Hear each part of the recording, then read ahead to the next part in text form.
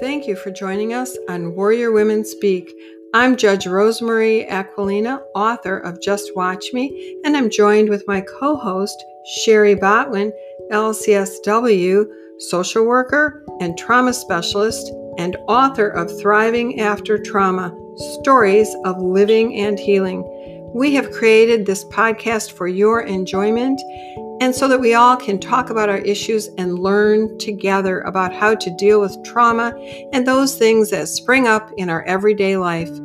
Please join us for every episode and let us know what you want to talk about. Now for the show. Fawn is our immediate response to decreasing or ending or avoiding the danger that we feel. So now you probably are wondering, what does all that mean? From my knowledge, and of course, Sherry, I know you're going to chime in here in just a second, but fight is when you face any perceived threat aggressively. Flight is running away from danger. Freeze is when you're unable to move fast against a threat.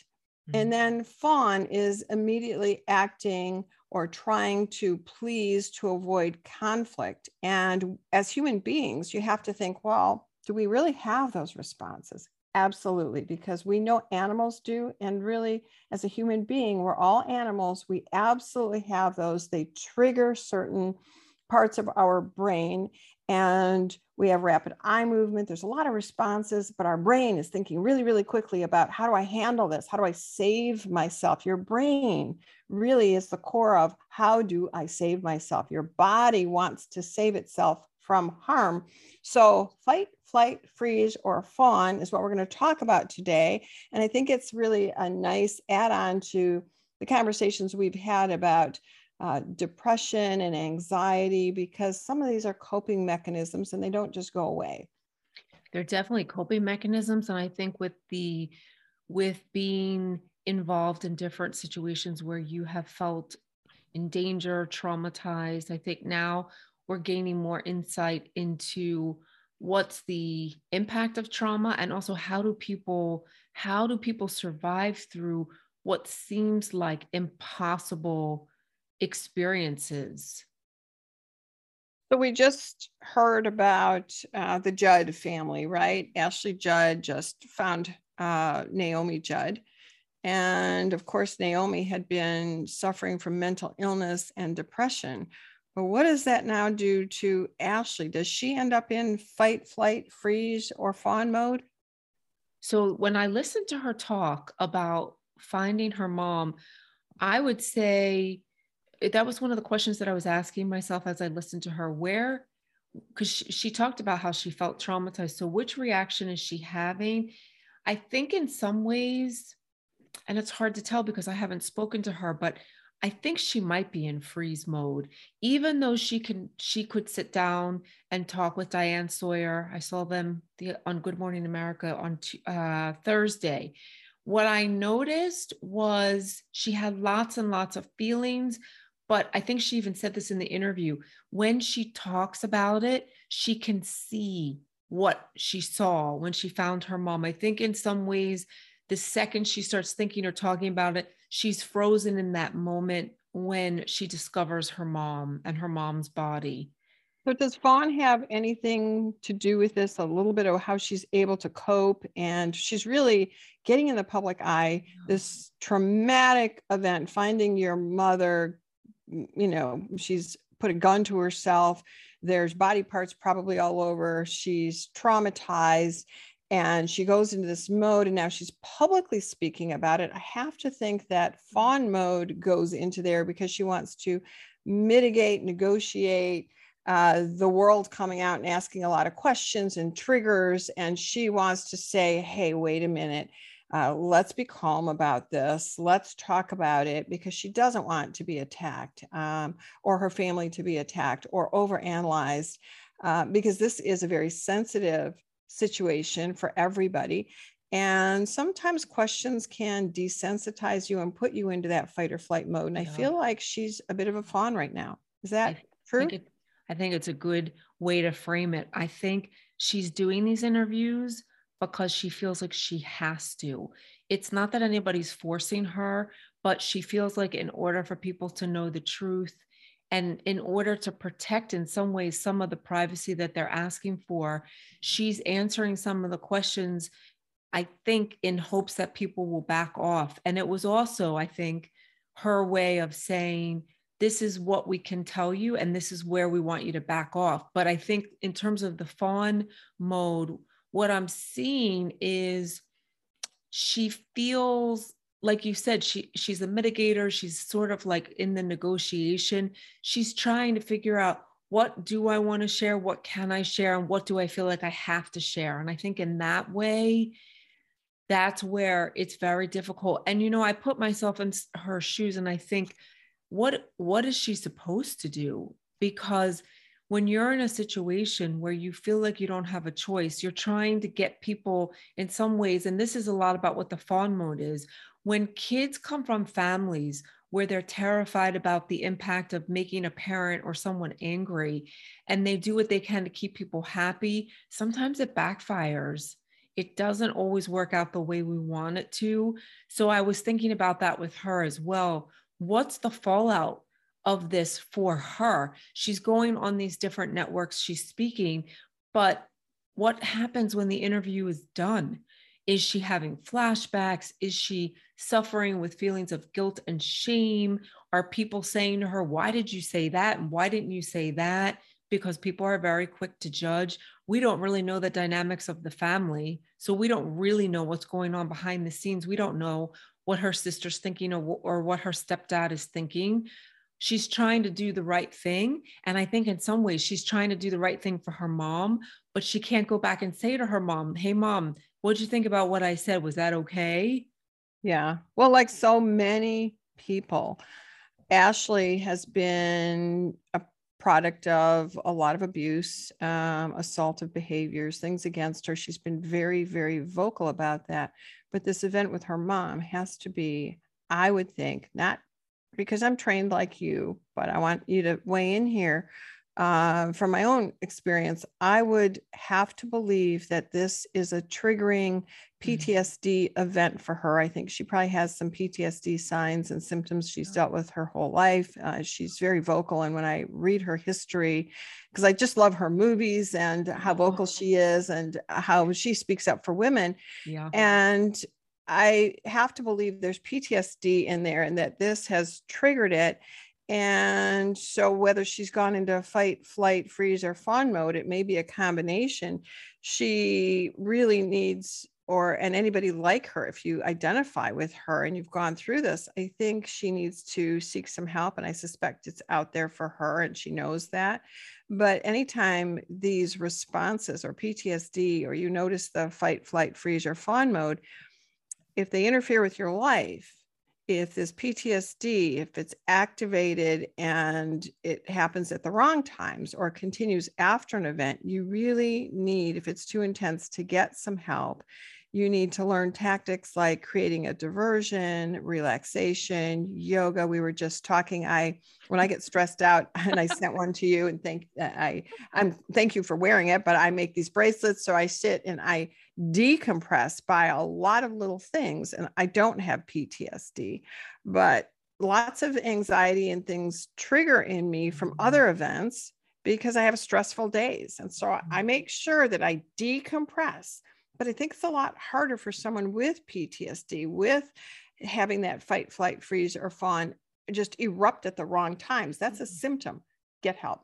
Yeah. And you know what happens? If you're in that phase and you don't know that that's what's happening, that's where a lot of people go into these different types of self-destructive modes. When somebody starts to feel the panic, the urgency, the irrational fears about what others are thinking, they don't necessarily understand where the feeling is coming from. And that's when they start drinking alcohol or taking drugs. I was talking to somebody the other day and we were having a session and we were talking about how when she's done her sessions, I said, so tell me what you do after. Do you sit? Do you do good things for yourself? And she said to me, no, I go for a run. I said, oh, okay. So basically, I mean, I So was like, she's what? using the endorphins. She's using the endorphins, and there's some good that comes from this. But the negative piece is that as she's running, she's trying to get out all of the things that were brought up in the session. So it's a combination of she's trying to take care of herself, but she's also letting me and herself know that the feelings that come up in the sessions may be so stirring up that in a way she's undoing the therapy sessions. Now, again, this is somebody who has a horrific history. Her therapist died suddenly. I've talked about her before, and I'm now working with her. So she's not just dealing with what she went to therapy for, but her actual therapist of 20 something years died on her. So I was thinking about, I wonder if there's a part of her when she sees me, I wonder if there's a part of her that's realizing my therapist actually did die. Because again, this was not somebody who was sick. He was totally Right. healthy. He just died one day. So I was thinking about that. Is she realizing, is sitting with me in a session making it more real? And that's another thing to think about. When somebody goes through something awful, it takes a while to realize it actually happened. It's not like you know it fully a day later. Some people don't know things fully for months, including people like Ashley. She knows what happened. She knows what she saw. I don't know if all of her actually knows. At one point, I heard her say, yeah, my mom loves that. She's talking about her mom like she's still here, which is so normal when we lose somebody tragically. So these responses are, they're so normal and natural. But the problem is, if you talk about your feelings, if you expose yourself and then you go and you try to erase it, undo it, then you keep repeating the cycle. Then you have to keep remembering over and over. And I think that's some of what happens when I work with people who are trying to recover, especially from childhood trauma, and they're talking about things that happened a long time ago. Yeah. So I think your patient, by getting those endorphins, it really soothes her because you have brought up things that she can't handle. I've brought up, and we all know my kids were in this bus accident. They're okay, but the trauma from that, clearly I have to almost on a daily basis still, and this is a year and a half later, deal with fight, flight, freeze, or fawn. And I never know where it's going to come or what's triggering it. But there are things like Marissa will, if I buy a box of Twinkies, she will eat all of them. And I buy them for the lunches, and I have to say, you can't do that, or Pop-Tarts, or the sugar. So she's using sugar to soothe herself, which is also a coping mechanism. So I have to limit the sugar that I'm buying, and we are all working for her to make healthy choices, because then the sugar has a negative effect on her and it becomes a cyclical behavioral issue, because sugar is not good in doses. Sure, anything's fine for you, but too much has a negative effect, but it in the moment soothes her. And so we're trying to manage strategies for her. I think Ashley's going to need those, and Winona. And, most people who go through any kind of trauma and you end up in the fight, flight, freeze, or fawn mode, need to develop strategies, slow down, be aware of your surroundings, be aware of your actions, look at why, even though I hate that why, because it shames and blames, look at, maybe I should say, what is triggering you and what you're doing, so that you can take the time to conceptualize what's really happening, sort it from what is not happening. And if you need help to do that, then you need to see a trained trauma therapist. And if you're unsure, I would say, and of course I'm not trained, but I would say, make a list. How are you feeling today? What was the trigger? What was the response? And keep a journal and show it to someone who's trained to work through it. Is that a good idea? I think it's a great idea. I want to ask you a couple questions though about Marissa. Can I ask you a couple Sure. questions? Yep. Because it's a great example. Can you tell us, when you say about the Twinkies and the Pop-Tarts, is this happening before she's getting on the bus, when she's getting off the bus? Like, when is this happening? So we have not even gone that far to get her on a bus. We are at the phase where we're looking at, well, when she gets on a bus, we will have myself and maybe her therapist or her school counselor on the bus. She's, of course, she has said, well, no, I'll just get on the bus. Well, I'm not willing to do that, because the triggering, when we drive by buses, she is no longer triggered, I'll ask her how she's doing. I'm looking for her breathing, her heart rate.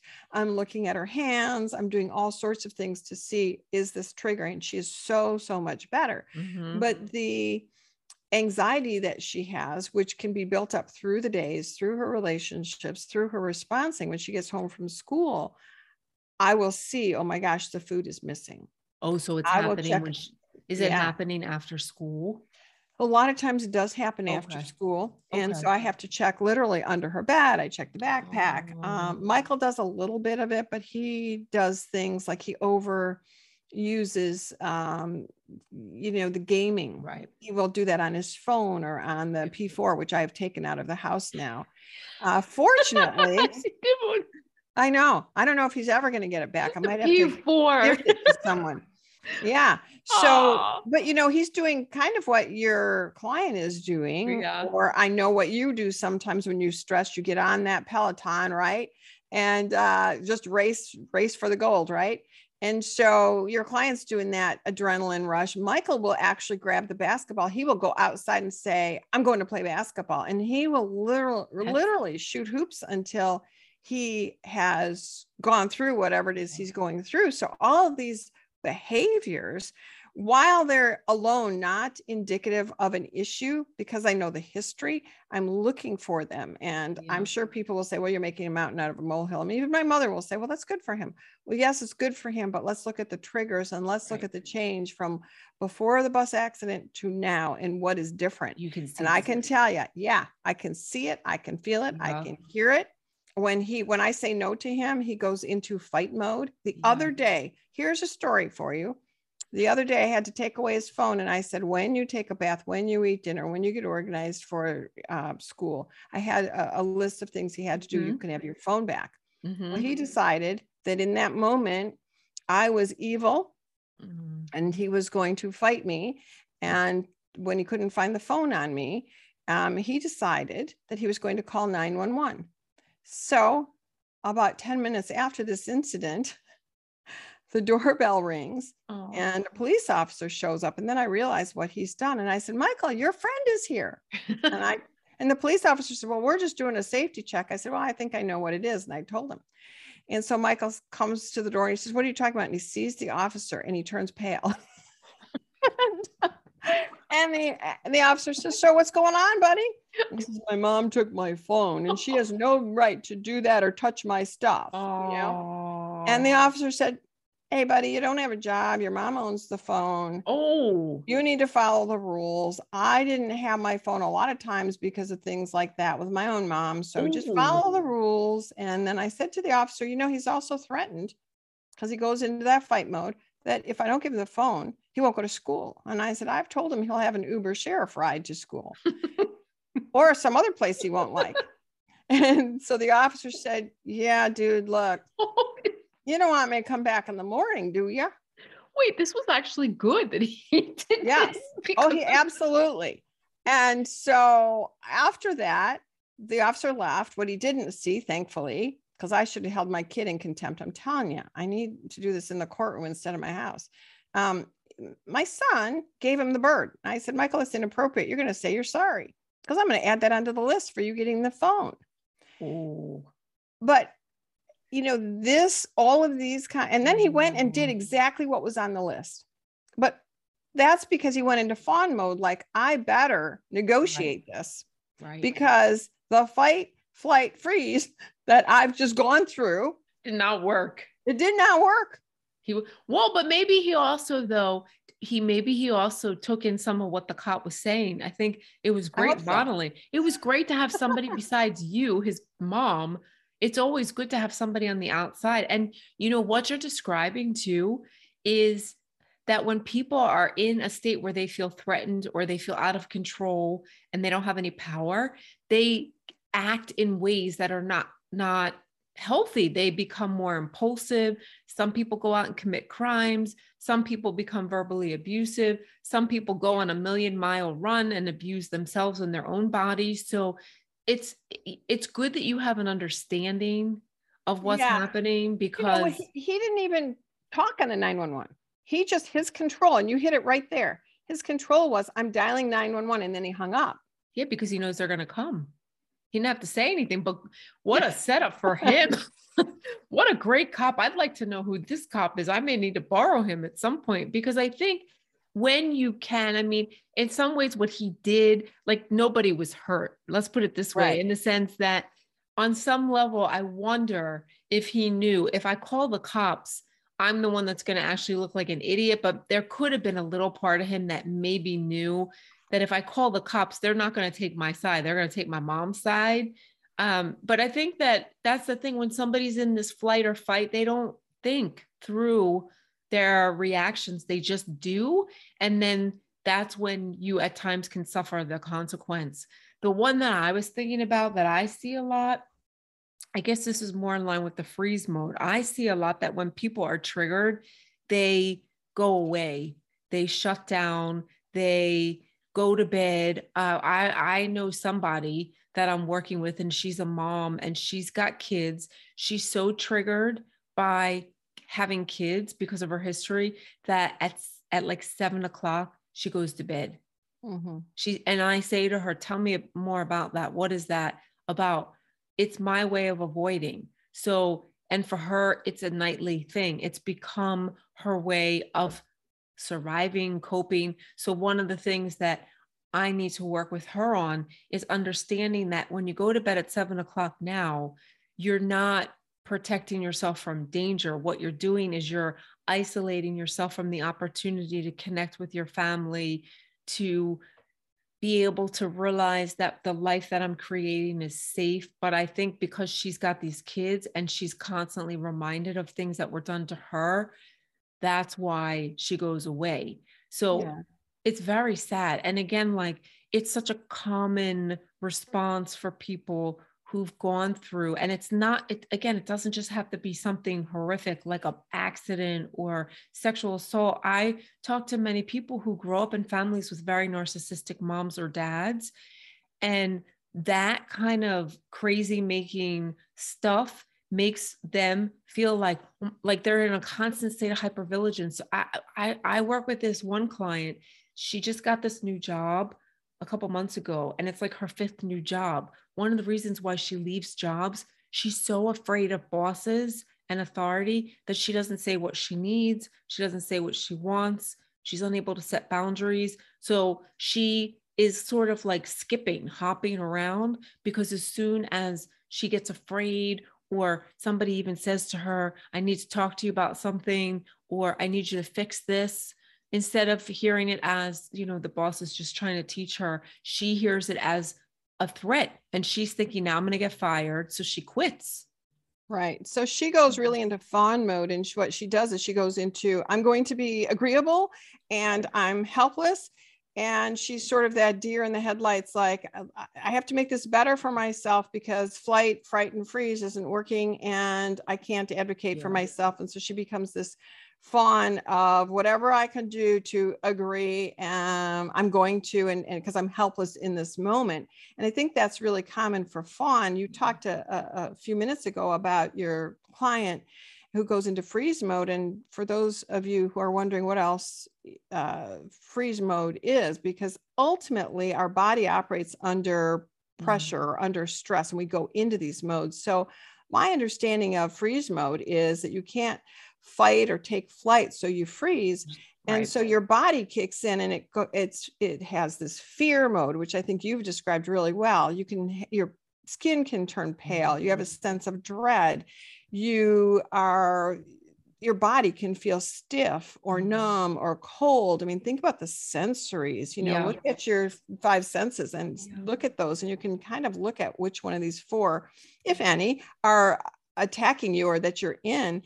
And you can have a decreasing of heart rate, or you're sensing this tolerated stress, and you just go into freeze mode because you feel like you can't do anything else. If you're in fight mode, you're feeling danger and you believe you can somehow overpower the threat, and that's your brain. It's kicking in this adrenaline that otherwise you might not even have. And we've seen that in lots of news stories.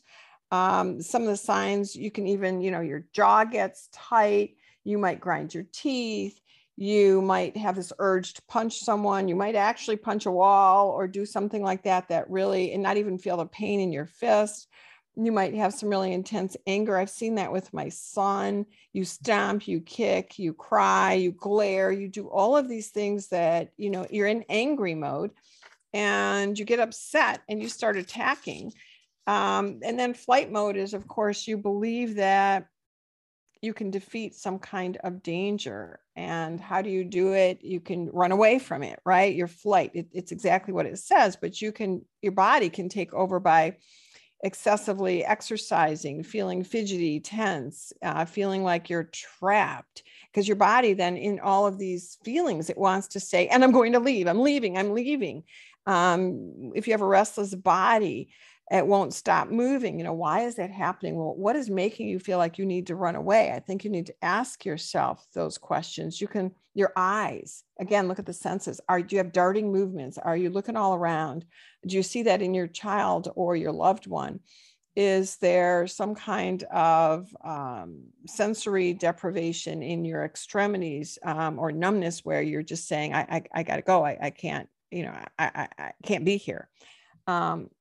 Sadly, because of this bus accident, I have seen all 4 of those in my kids, and I never know when they're going to erupt. So I've tried to understand them in layman's terms, but visually, you can see them. Use your 5 senses. Look at your child or loved one. They're there, and get some help. I mean, my kids have been in therapy now for 1.5 years. I feel like it's going to be a lifetime, but they are getting better. So I'm thankful for that. You need a trained trauma therapist.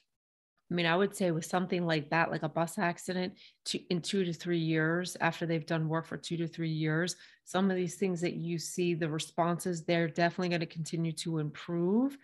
That's the way I see it. And I think, again, you know, as you're going through the different physiological responses, because that's what this is, it's a physiological reaction. I guess I'm sitting here and I'm thinking, geez, like, I can remember early in my recovery, all those things happened, but I didn't know what was happening. Am I having a panic attack? Am I anxious? Like, what the flipping heck is happening? And I think to be able to recognize, I notice it now. I can feel, and I think we've all had all different reactions. It's not like I've had one and not the other. I think one of the things I would say to people is, if you are starting to slip into any of these responses, if there's a way you can just sort of plant your feet on the ground. One of the things that I do is I stop what I'm doing.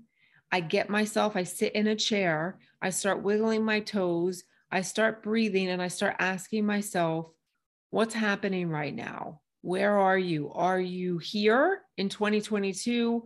Are you activated? Are you worrying about what somebody's thinking? And I notice that I can usually within a few minutes figure out what's happening. And then when you start to name what's happening, what the trigger is, then those physiological reactions that you're describing, the clammy hands, the getting cold, I'll get cold and hot at the same time. I mean, I literally feel like I'm having a panic. I think that's menopause. Hey, now listen. I've been there. I had that in my bed when I have to tease you. I mean, I'm having that too. That's funny that you say that, because at night I'm like, what the flipping heck is this? And I know what it is. It has nothing to do with trauma. I don't know if I wish it would, but no, I don't. But I think that when you can name and acknowledge and understand what's actually happening, that's part of what's going to happen for your kids. And that's part of what I see with clients and even colleagues that when I talk to them about it, you start to experience your life in a different way. So you may start to go into flight mode, but if you recognize it, you can get yourself out of it versus it's too late because I already like punched the wall, called 911, drank too much alcohol. The goal is we can't control ourselves from having the response. What we can do is we can make a choice about how to react when we know we're having the response.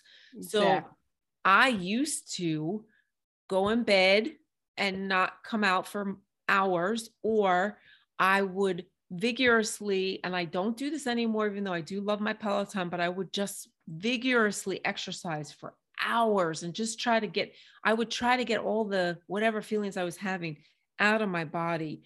I also notice, and I feel like people can relate to this, I would start to get so mad at so many people. This person did this and this person did that, and I can't trust this person. So everybody becomes unsafe. Everybody Yes. becomes like a perpetrator. My kids are Everybody, going through that. That's interesting that you say that. and Michael's having some of that with you. There are moments, I think, where you become the evil mother, the Oh, yes. perpetrator. Yeah. Yes. But Yeah. Yeah. I'm sorry. Go ahead. well, I was going to say, it's not you. It's in that moment what he's feeling that's getting activated, and he's projecting it onto you. And that's why Yeah. he acts out sometimes. Well, and I see it with people in front of me on the I'm bench, and it sure. has, I like the backstory. The backstory is the most meaningful part of what I do, because then I find out what the victim's thinking, what's the defendant thinking, how did this happen, what can I do to help both sides.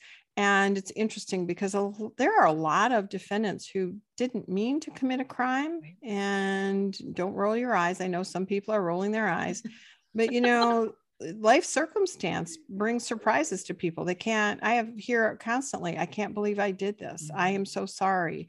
I didn't know. And, I look at what's the backpack on their back, that invisible backpack of rocks. You can really put labels on each one of those rocks, and they have to be lifted out of the backpack with a trained trauma therapist and cognitive therapy. And they have to do sometimes grief counseling. There's lots of counseling and therapy that has to be done so they can unwind it, so that they can live this beautiful, productive life that they were meant to live. But they need to be told, this is what's happening to you. And I am not trained. I always say, I'm not trained to do this, but you work with your secret keeper, your therapist. And, they come back and they say, I didn't know. Thank you so much for sending me. And I think it's an important revelation to people and a remarkable journey to go through with that trained therapist. But I also want to address one other thing and take a step back from our conversation. And that is that fight, flight, freeze, or fawn mode can also bring about in a human being a good response. It can help you perform better. For example, on an exam.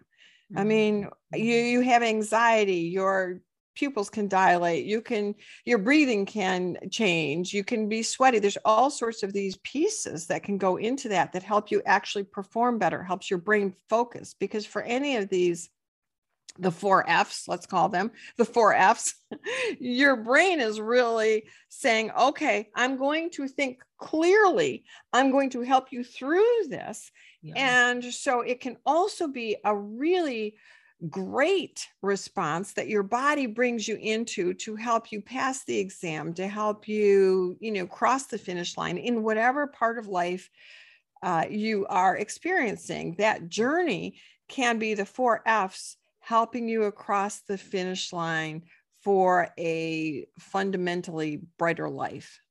Yeah, I mean, it's a good point that you're bringing up, because what you're saying is, even in some of the worst of experiences, some good can come from it. If we can learn how to apply these responses in a way that's going to produce success, then that would be a great thing. And I think when you were just saying about, you meet people and they say in the courtroom, they really had no intent. They didn't mean to do X, Y, and Z. What happens when you're in the response and you're not in your body? You're not making choices that you're going to be able to live with. You're making choices in that moment out of fear, anger, and then you're stuck with the consequences. And that's part of what is sad about when you meet criminals or when you meet victims, because I think as human beings, there are obviously some people in this world who are sociopathic and really don't care. But right. I would imagine most of the people, I think about people in my own life who did some horrible things, and I don't think that they're evil people. I think that they're sick, unaware, never got the help they needed. There's very few people in this world, I believe, that really want to cause harm, and that's the life that they live 24/7. I think most of the people that we both meet, they have those moments where they're dissociated, where they're triggered, and they're not aware, and then they're making choices that sometimes actually end up ruining their lives, which is so sad. It's something that I see in front of me. I will look at a defendant and say, you did all this. I know you can do great things. And let's not have this define you. So let's have a talk. Let me understand, how did we get here? And they always are surprised by the question. And they realize in those moments that I see them, that I hear them, that I want to help them. Mhm. And I end up with a lot of information that they've never provided to anyone. Their own attorneys will say, how did you get that information? But it's really seeing, hearing, believing, understanding, and really being open to the idea that I'm here to help you. The Mhm. people, some people I have to put in prison. There's just no question, for whatever reason. And that's a whole other show. But there are a lot of people, most people I put on probation, and I say, it's a privilege to be on probation, and it's to help you. So let's figure out how we can work together to help you. But you have to do the hard work. I can't do it for you. Right. And most people are so grateful because finally, even though they've been arrested, now they're grateful because they now have an opportunity to explore and examine what happened and to finally address it and understand it and live the life they were meant to live. And that's not one behind bars. And I agree with you. Most people are not evil. We are not born to be evil. No, we're born innocent, usually with great big hearts, but then we live life, things happen, and it forever changes us. That's when things start to shift for people, when something happens. And obviously, things are going to happen. Things happen. Most people at this point, I think, would say something has happened. And the word trauma is used a lot. I try to find other words because it's a generic word in some ways, but things have happened to many, many people. It's rare that we meet people, whether it's in my office or in my personal life, who has no something horrible, something upsetting, something tragic. I feel like it's happening every day. And I think that it's important that as we continue to better understand mental health and be more mentally, have more mental awareness, we need to get out there and educate and talk about these things that most people have no idea, because this is not stuff they teach in school. This is Right. not stuff they teach you when you go to law school. This is not stuff that the teachers and the medical workers, this is not the stuff that they're learning. They're not Yes. learning about it. And sometimes the 4 F's can be triggered automatically without any valid or real reason. And this is where you need Yeah. to get some help, because the fight, flight, freeze, or fawn responding is not always accurate. It's really kind of, you could think of it, or I think of it as like a panic button in your brain. And so if that panic button is pushed, then we need to look at why. It could be a phobia, like being near water because a friend of yours drowned when you were a kid, or being in a vehicle because you were in a bad accident before. There's lots of triggers, and it comes from phobias or traumas that you've had. Yeah. And those 4 F's help us adapt, but it can then have negative health effects as well: anxiety, depression, confusion. And when that happens, when it's a wrong panic button, when it's constantly being pushed, you need to get some help from a trained therapist to address those issues. But first, you have to recognize them. So ask yourself what's going on. You're the best indicator. Follow your gut. Right. So maybe one of the things you could do for us out here, just because you've been sharing about the bus accident and stuff with your kids, when you learn stuff, when you learn about Marissa's ability to start mastering her tendency to go into these different symptoms, you can come back and tell us what changed, what happened, what did she recognize, what did she learn. I am thinking about, for her, I wonder if there's a part of her that is thinking things like, why can't I just get on the bus like everybody else? Like, there's things that I think that we don't even know we're thinking. The shame, the feeling different, the feeling like, what's wrong with me? Why am I like this? Is part of also what comes with the flight or fight. So Yeah. I'm thinking, I'm not sure what topics we'll be doing as we go, because with the two of us, one never knows what.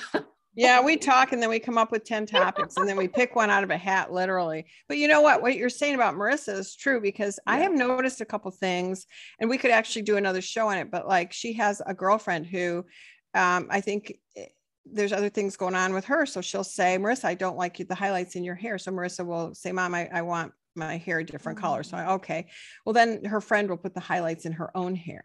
And so I have found that certain friends trigger deep anxiety in Marissa. And of course, it's sixth grade, which we know is the cruelest grade. And constantly there's something going on. And so friends, getting the right friend group, having the right support system, working with the school when these things happen so that there can be conversations. The other thing is I've gotten her into sports. I've just let her try whatever sport she wanted. Amazing. And I can tell you the adrenaline that she gets from doing well in a sport or just being out there and hitting a ball. She recently got into tennis. What happened yesterday? What happened? Did they win? I don't know. They're so sloppy. I don't know if they can win exactly. But do you even know what that looks like in tennis? Because I could tell you that. Well, you know what? I couldn't tell because mostly the balls were out. I think that they won out of bounds. I think out of bounds won the game for both sides. But what's interesting is watching her hit that tennis ball with such ferociousness. Now, this is a kid who didn't pick up a tennis racket until, a couple of weeks ago. And I have to feel like her anxiety, because at one point she actually texted me and said, Mom, you got to pick me up early. And then I didn't hear from her. So I just showed up and I started watching. And we actually stayed 20 minutes after the game so she could hit more balls. And I have to believe that anxiety that she felt was going right out of her and into the ball. Would I be right? I think 100%. I mean, you can ask her when she hits that ball, what images come into her mind. I played tennis at her age, and I can still remember, as you're saying all this, I would take that motherfucking racket and I would slam that ball so far. And when I got those winners, I thought things like, nobody's going to mess with Botwin. And I was a mess when I was a kid, but being able to pick up a racket and do something that's about having an outlet, but also you're with other people and there's some competition and it's a great sport. So I want you to ask her and let me know. I will. I should have asked her. I didn't, but yeah. All right. I want to know what she's picturing in her mind as she's taking that racket and slamming the ball across the court. Good I want to know. I will ask her. Okay. So you need to get back to me on that. But I think, as we wrap up today, what I just want to say to people is that, this is a topic that's really important to come back to because it's a huge part of the aftermath of going through experiences that left you feeling threatened, taken advantage of, in danger. So I think it's great that we talked about this today, and hoping that it's going to resonate. One of our listeners wanted us to talk a little bit more about dissociation and how that affects her in her life as an adult. And I didn't say much about this, but I wanted to just say that dissociation is a reaction to the flight or fight. It's part of what happens. So I know we'll be talking more about that, but I think this was a great conversation. I'm hoping it helps a lot of people. Yeah. Well, always a pleasure to talk with you. And in closing, I just want to say that fight, flight, freeze, fawn are triggered by psychological or physical threats. And it's a built-in defense mechanism that enables you to quickly and efficiently and effectively defend yourself from perceived dangers. But when there's no perceived danger and that's happening, please seek out some help. And when there's an extreme reaction to non-life-threatening situations, think about how did I respond, and seek the help from a mental health professional to look at the causes, to learn strategies to cope, because all of you, every single one of you, deserve a bountiful, beautiful, safe life where happiness is what surrounds you every day, not fear. Great way to end. Thanks for sharing that. Thank you. Till next week. Till next time. Bye-bye. Thanks so much for joining us today on Warrior Women Speak. It truly is an honor to be able to sit down with Judge Aquilina and have such meaningful conversations. Stay tuned. Each Monday, we will be releasing new episodes in the hopes that we will inspire, uplift, and instill hope. Be sure to subscribe now to @WarriorWomenSpeak. Until next time.